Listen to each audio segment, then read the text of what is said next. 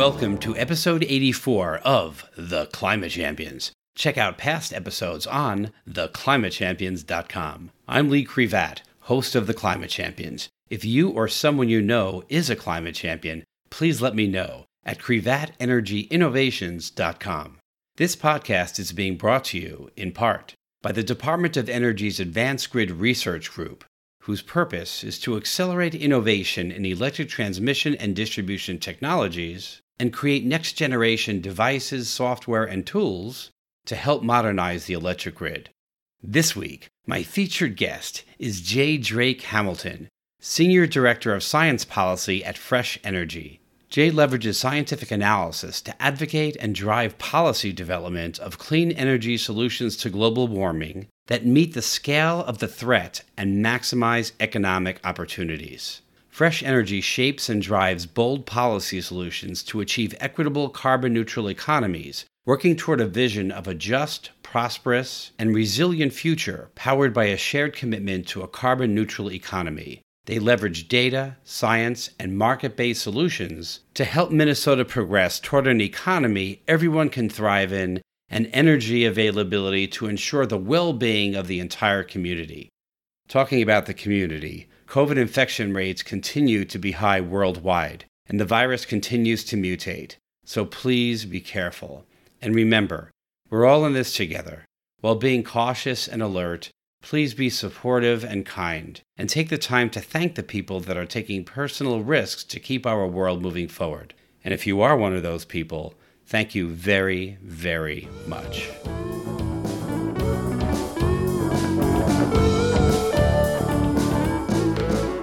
Welcome to The Climate Champions. I'm Lee Crevat, and I'm here with J. Drake Hamilton, Science Policy Director at Fresh Energy. Jay, welcome to The Climate Champions. Lee Crevat, it's great to be talking with you. You can just call me Lee. With regards to climate change, what got you motivated to do something about it? I remember the year very well. It was 1995. And at the time, I was finishing up my graduate degree at the University of Minnesota in geography, largely in climate change. And I had already started out teaching in academia.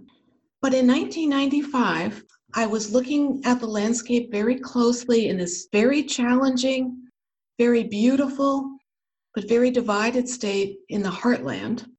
And I was seeing very clear signs that Minnesota was poised to begin taking clean energy actions that would be the highest lever that anyone can take to address climate change. And I immediately thought, aha, here is the answer to how I want to spend the next 20 or 30 years of my career. I want to be helping shape climate policies for Minnesota and surrounding states and for the rest of the nation. So I knew I had to make a 180-degree shift away from academia and get myself ready to be a top-notch advocate in the nonprofit sector. Why is climate change mitigation personally important to you? What drives you? Well, I like to work on problems we can solve. So especially now, this many years after 1995, we're in 2020, and we now know we're on the precipice of being able to solve the climate problem. For example, the electricity grid is now actively being transformed. For the first time in about 100 years, it is decarbonizing very rapidly. Secondly, renewable energy is more cost-effective than ever. We have the opportunity to prioritize clean energy and make the world meet the goals of the Paris Agreement. And the costs of installing renewable energy, it's hit new lows.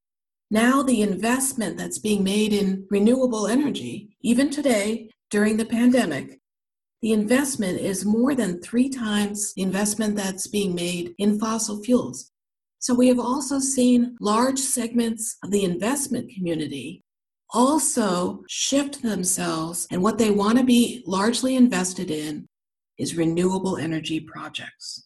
When you meet people that don't believe in climate change, how do you convince them that it's real and that we need to do something about it? Well, I always talk about our local situation and the evidence of climate changing in the local environment. And there's plenty of that in Minnesota or anywhere in the world. But I also pivot very strongly to talking about solutions. And it used to be, when I was talking to audiences, for some people, I just needed to sometimes just take climate change out of the picture, because you can always not consider climate change. And there are always many, especially economic benefits and other benefits to real people's real lives by addressing the amount of carbon that we not any longer put in the atmosphere.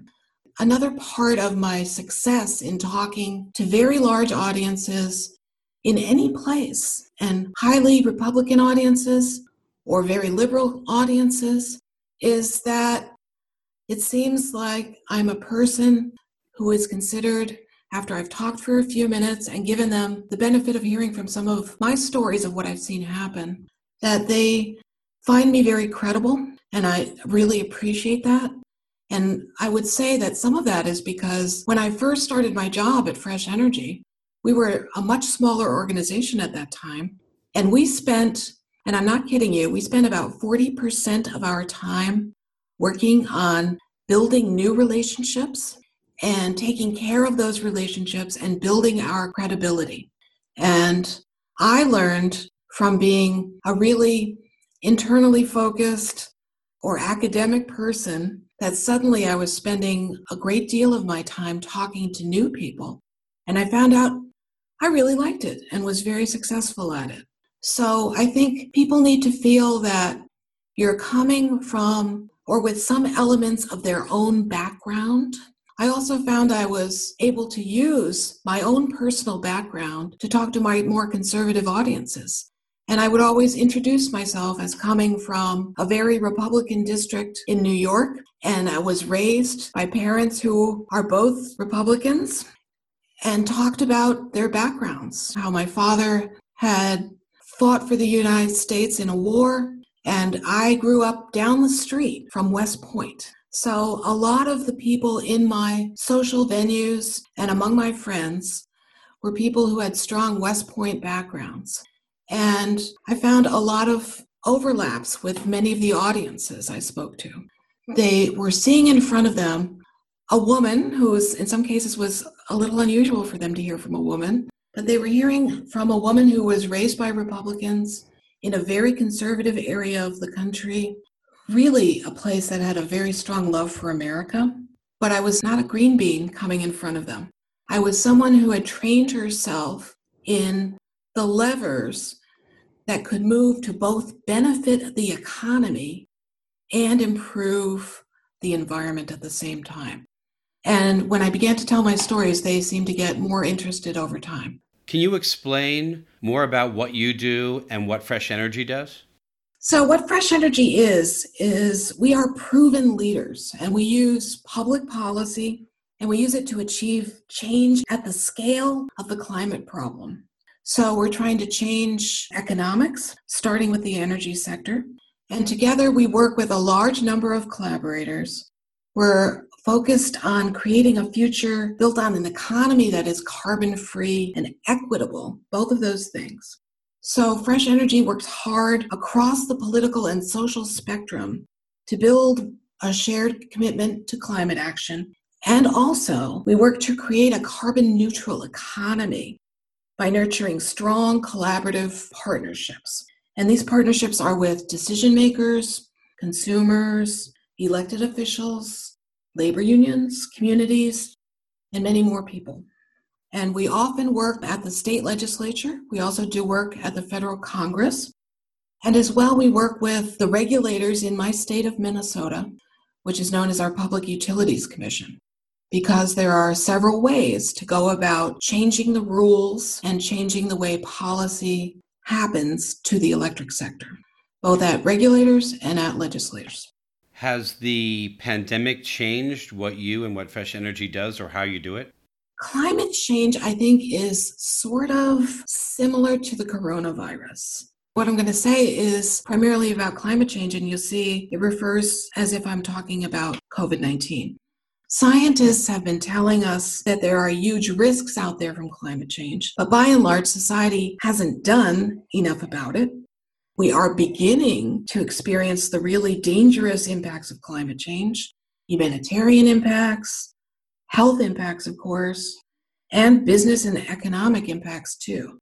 In the case of climate change, there is no likely turnaround.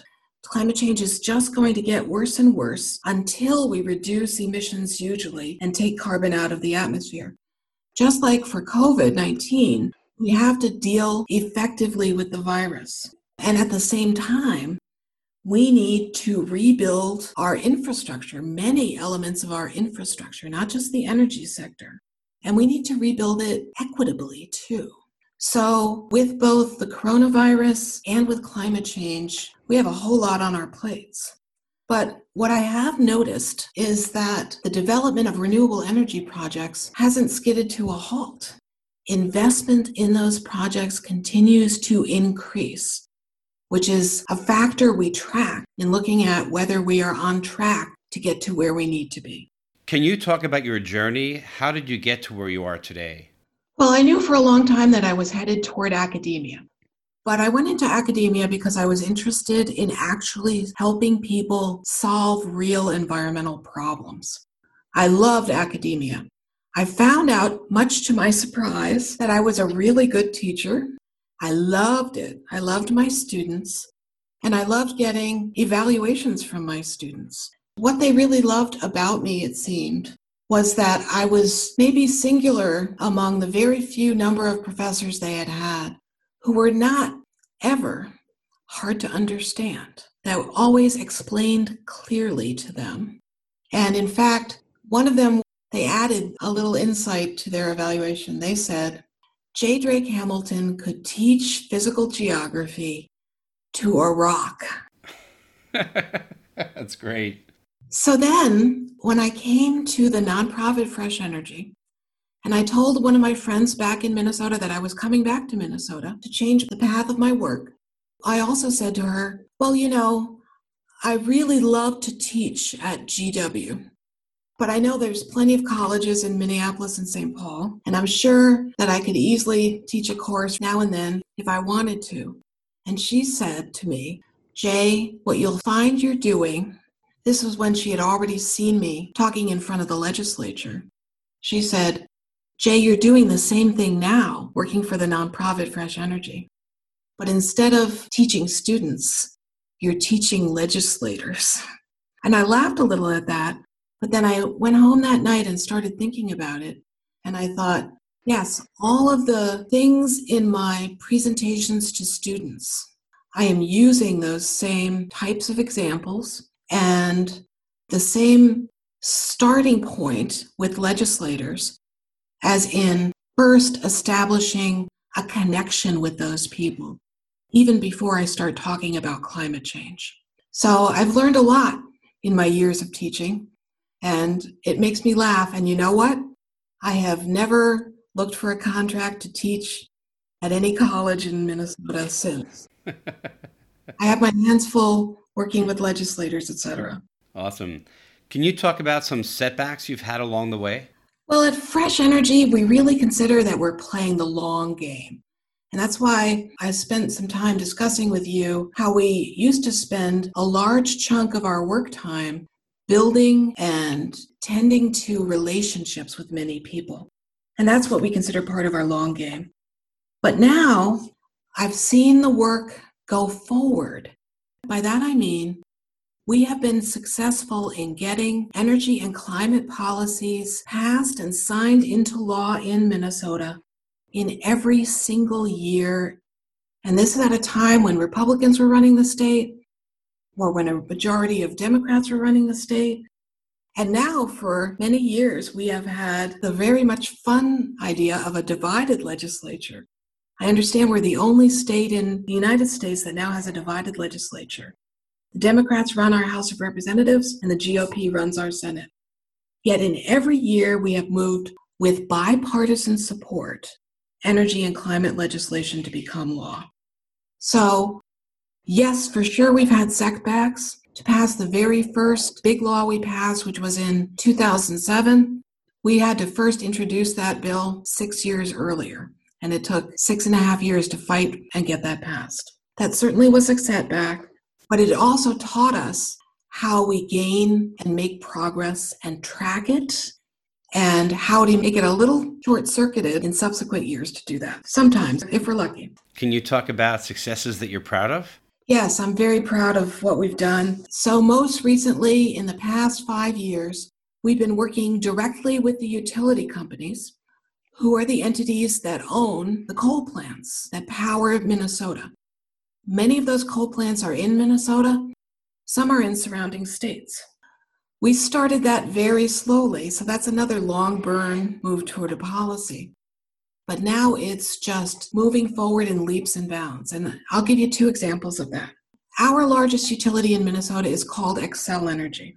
And Xcel Energy took the position in May of 2019 that not only were they going to close, and they had dates set to close all of their remaining coal plants in Minnesota. And they put the icing on the cake on that in May 2019 when their CEO, in front of our state regulators, said, we're not only doing this in Minnesota, what we are going to do is we're going to get an 80% reduction in carbon pollution from our coal plants by 2030. And then we're going to make available to all of our customers by 2050, all of them will have 100% carbon-free electricity. And 2 weeks after the CEO made that commitment to Minnesota, 2 weeks later, he went into the national news and he said, and now we've taken what we started in Minnesota and we make the commitment to all of our customers in all of the 8 states where we sell electricity. And that is the same commitment. By 2050, all of their customers will get 100% carbon-free electricity. They were the first utility in the entire United States to make that commitment. I was very proud to have it come from starting in Minnesota. But get this, here is my second story. And this became public in May of 2020, just a year later. And this time I'm talking about the second largest utility in Minnesota, which is a very different structured utility. Xcel is an investor-owned utility. The second largest utility is called Great River Energy. It's known as GRE, and it is a member-owned cooperative utility. So it provides and sells power to 28 member-owned cooperatives in Minnesota. And when you look at the map of this Great River Energy utility in Minnesota, you see it covers most of the geography of Minnesota. And here is what they decided to do publicly in May of 2020. And before I say it, I'm going to tell you this. We at Fresh Energy learned this directly from the CEO of the utility about a year before this. But they got us to commit to being silent about it. And I'll tell you in a little while why they wanted us to be silent. And we did, in fact, keep it confidential. And on the day they made this announcement, we got into their press release on this. Because what GRE had announced, they were going to stop producing electricity from the largest coal-fired power plant in North Dakota. Now, why am I talking about a North Dakota coal-fired power plant? Because most of those electrons come directly to the suburbs of the Twin Cities of Minneapolis and St. Paul. Now, we had been talking to Great River Energy about this coal plant that they were going to stop relying on. And it's called Coal Creek Station. It's almost exactly in the center of North Dakota. It's about 1,150 megawatts, which is huge. And when we first started talking to Great River Energy, we were forming a relationship with them. We took about 4 or 5 years to form that relationship with them. And I'll tell you how we approach any business at Fresh Energy. We are always wanting to make new friends and allies, and we always start with knowing what our core values are. And we want to sit down with that business, and we want to have a lunch or a breakfast with them, and we want to find out what their core values are. Learn about that. And what we're always looking for is a business or a community where our core values and their core values agree at least on 50% of the things. So that's what we're looking for.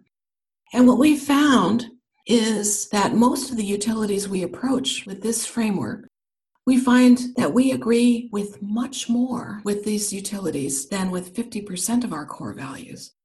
Normally, it's more like 85 or 90% of our values.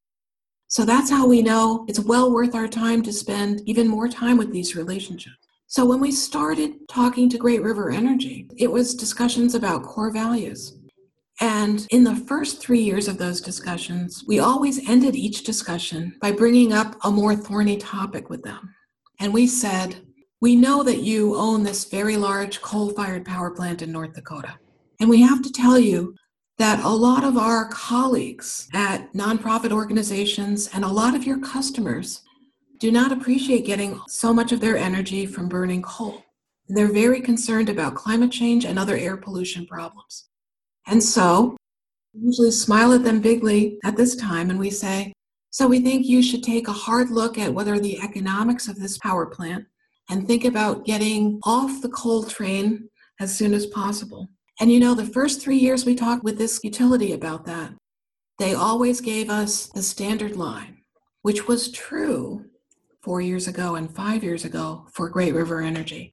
And that is, that coal plant was probably going to be the last standing, very economic coal plant in all of the United States because it is a large-scale coal plant, it is well-run, and it is located on the same land as the coal mine that produces the coal that goes into this coal plant.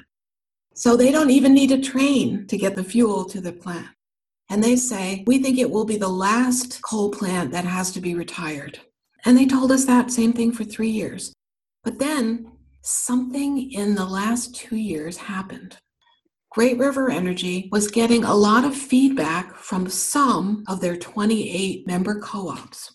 And those people had been looking at the economics of buying all this coal power from GRE. And one of those utilities started to come directly to the CEO and say, we calculate that buying coal from you is costing our members $60 million more every year than we need to pay. In other words, we could go out on the open market and buy wind power and could save $60 million a year for our customers. What do you think about that?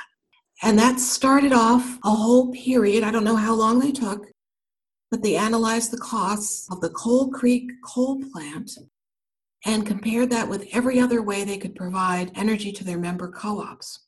And then they did one more thing before they came out with this announcement in May of 2020. The day before they made their announcement, they had an annual meeting of their 28 member co-ops, and they wanted to have a vote. And every of those 20 members could vote on whether or not Great River should get out of the coal business in North Dakota. And they got a unanimous vote. Wow. Yes, and that shows up in their press release too. That's exciting. But the other thing that came out was that GRE was making this decision as a business decision for economic reasons.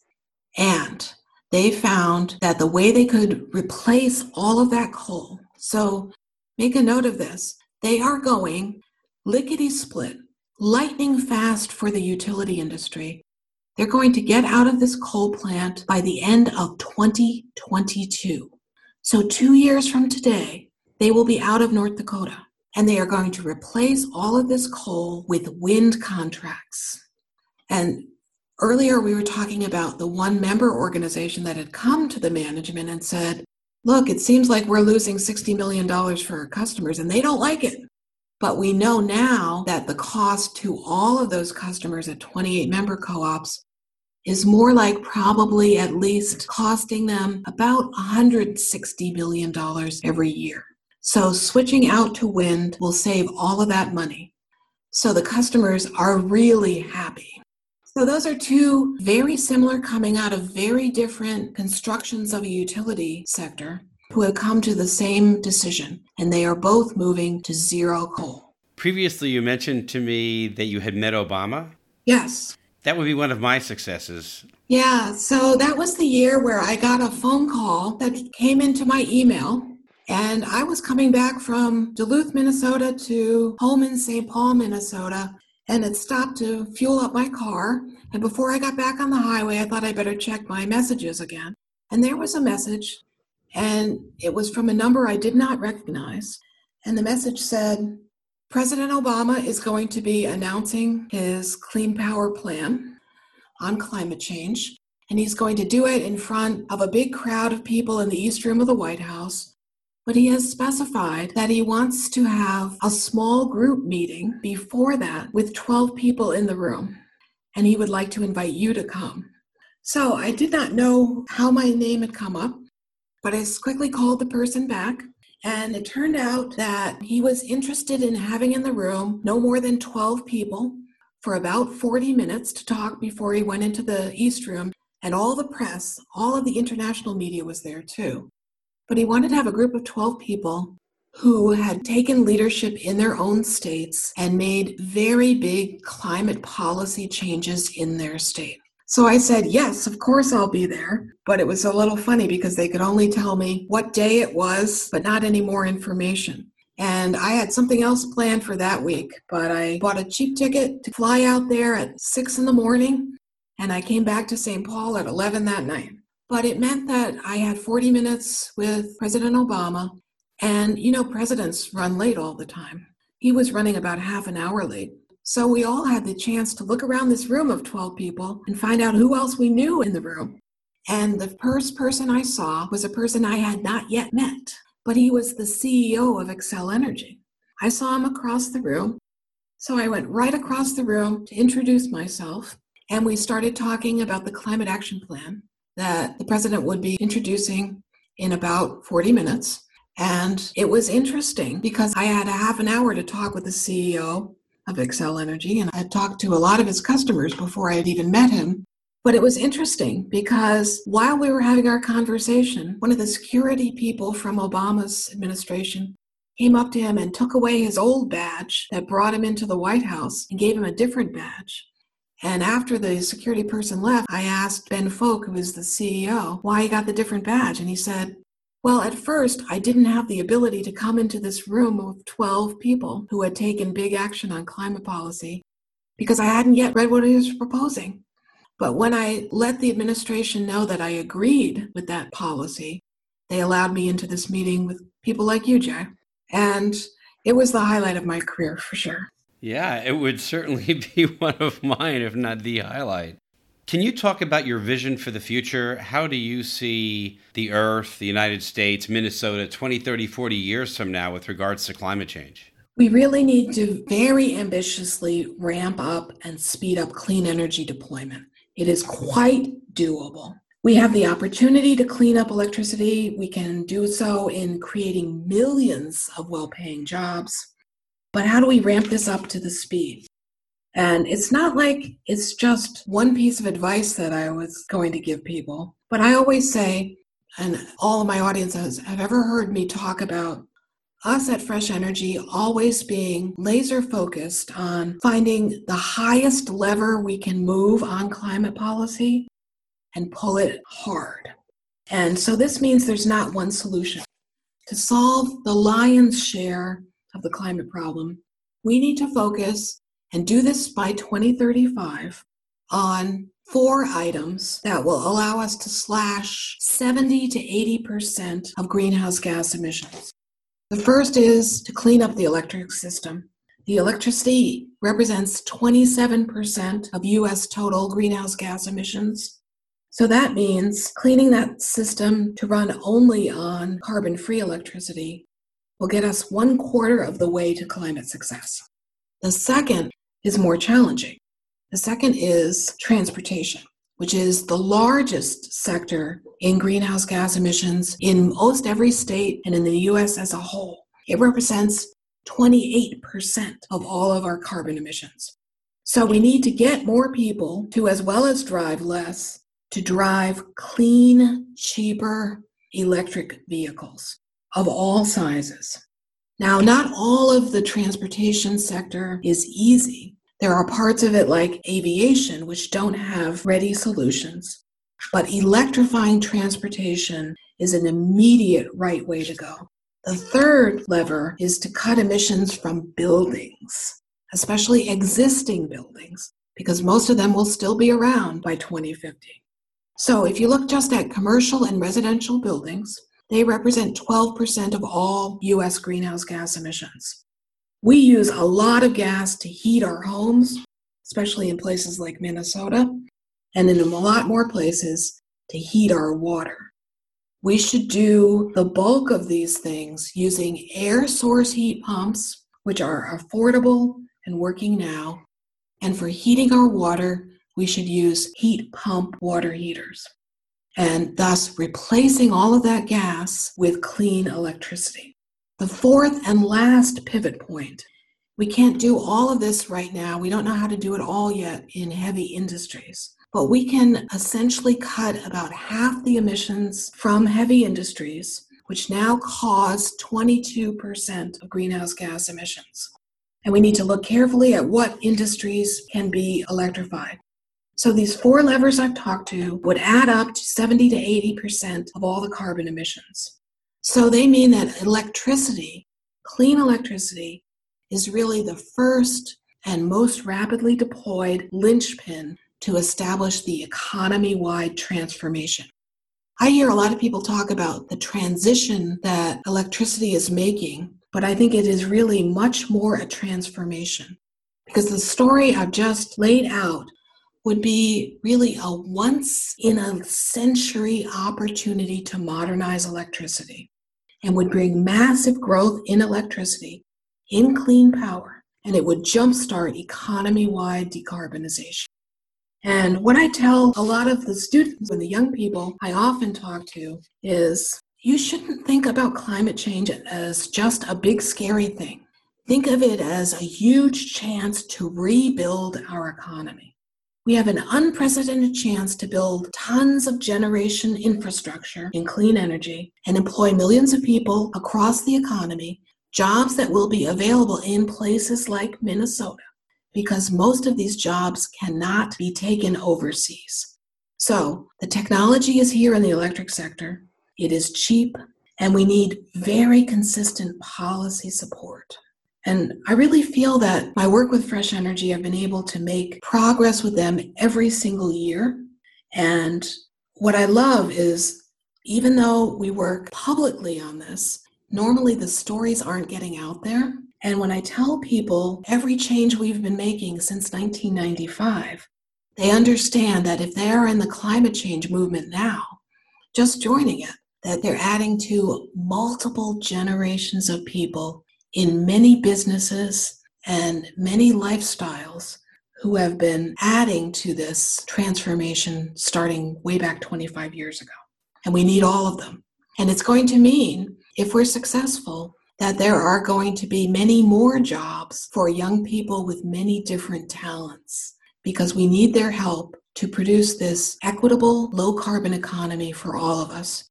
People, including the president, said, well, we should aim for 100% clean electricity by 2050. And I know that Fresh Energy is already telling his office, well, we need to do the electric part of that by about 2035. And we need to get the whole thing done, the whole carbon-free economy by 2050. So is your vision that we're going to be successful? Well, I don't really know.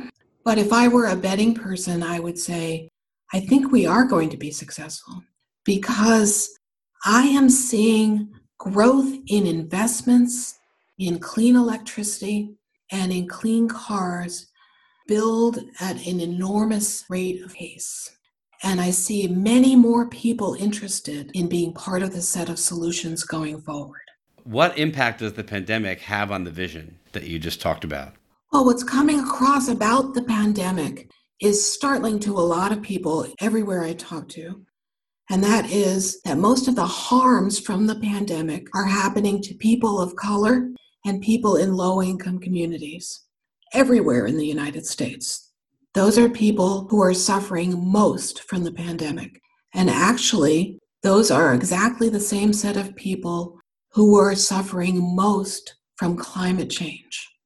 And if we had to take climate change off the table, if we were talking with some people who just don't want to hear the words climate change, then we can talk about air pollution. because everyone I know knows people or has kids who have asthma and are very susceptible to local air pollution problems. And the more these people find out that switching away from fossil fuels to zero carbon electricity, the first thing it helps is lowers air pollution in communities of color and communities of low-income people. So in terms of building equitably solutions to climate change and solutions to the coronavirus, cutting air pollution and switching away from fossil fuels to clean energy is the very first thing we should be doing. So what is the one thing that a regular person can do to help with climate change? Well, I'm going to start again. I know I've said this before, but I'm just going to take one sentence to say it. We need to do everything we can, almost at the same time. And that is hard to do. But the one thing that people can do is collaborate with other people. And make sure your collaborations are focused on moving those big levers of change in policy. So the kinds of things that put into your spotlight elected officials who represent you and holding them accountable to take policy actions that are really going to matter very greatly. Is there anything else that you want to say? I would like to give my employer big props because when I made the decision to leave academia and go into nonprofit work, I was raised by academia that was different 25 years ago than it is today. Many academics were very skeptical of nonprofits because they'd grown up at a place where they felt they had the best jobs in the world. And in fact, some of them, my professors when I was in graduate school, when the graduate students had a meeting with the whole faculty of geography at the University of Minnesota, we had 2 hours with them and we said, we're having a hard time getting jobs when we come out with our PhDs. What can you do to help us? And what one man after another told us was that they had 4 job offers when they had finished up graduate school. So they had no information to give us that would help. So what I have learned myself and what many others have learned is if you want to figure out what you're going to do for your career and you're trying to prepare yourself for that, you need to think about what difference you want to make that's good for the world. Study what you need to learn to attain those skills, and then always think about what is the biggest part of this work I can do, and how can I prepare myself to do that. So it comes along with the idea of identifying the major levers of action to climate change or any other problem that you want to solve, and always focusing on the people that can make the change you want. And on that note, I'm going to wrap this up, and I'm going to wrap it up with a rap. From academia, you wanted to escape because environmental policy you wanted to shape. Students and legislators have a communication reliant on you because you can explain to a rock science. I would run to my mama. It would be my biggest drama if I got to be in a room of 12 and speak energy with Obama. You were raised in a conservative joint located super close to West Point. The economic benefits, you ensure they are seen because you don't want to be thought of as another green bean. COVID and energy shouldn't be linked to politics because we need to solve it together. They're both great risks. You took the long burn with clean policy as your goal and got the Excel CEO to get rid of coal. Coal Creek electrons coming from North Dakota by Great River. It was a confidential, clean, and economic secret. The information they did give her. Clean energy, it is the solution, not just because of climate change, it also lowers air pollution. Thank you. That was hilarious.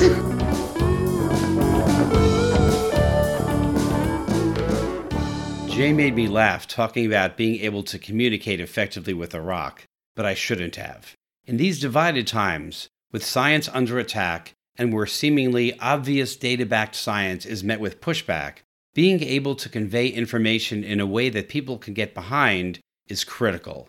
If you have comments or questions about the podcast, visit my website at privatenergyinnovations.com and drop me an email. I would love to hear from you.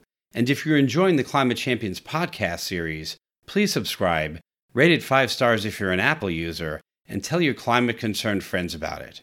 Like a number of champions I've had on the podcast, Jay left academia so that she could shape policy and make a significant difference. She has and is still going strong. Personally, I left a job where I actually got paid to help the fight. But you don't have to make such a dramatic choice to enact change.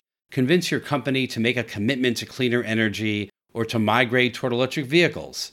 And like Jay does and suggested to you, educate other people, speak up, and join the fight to mitigate climate change.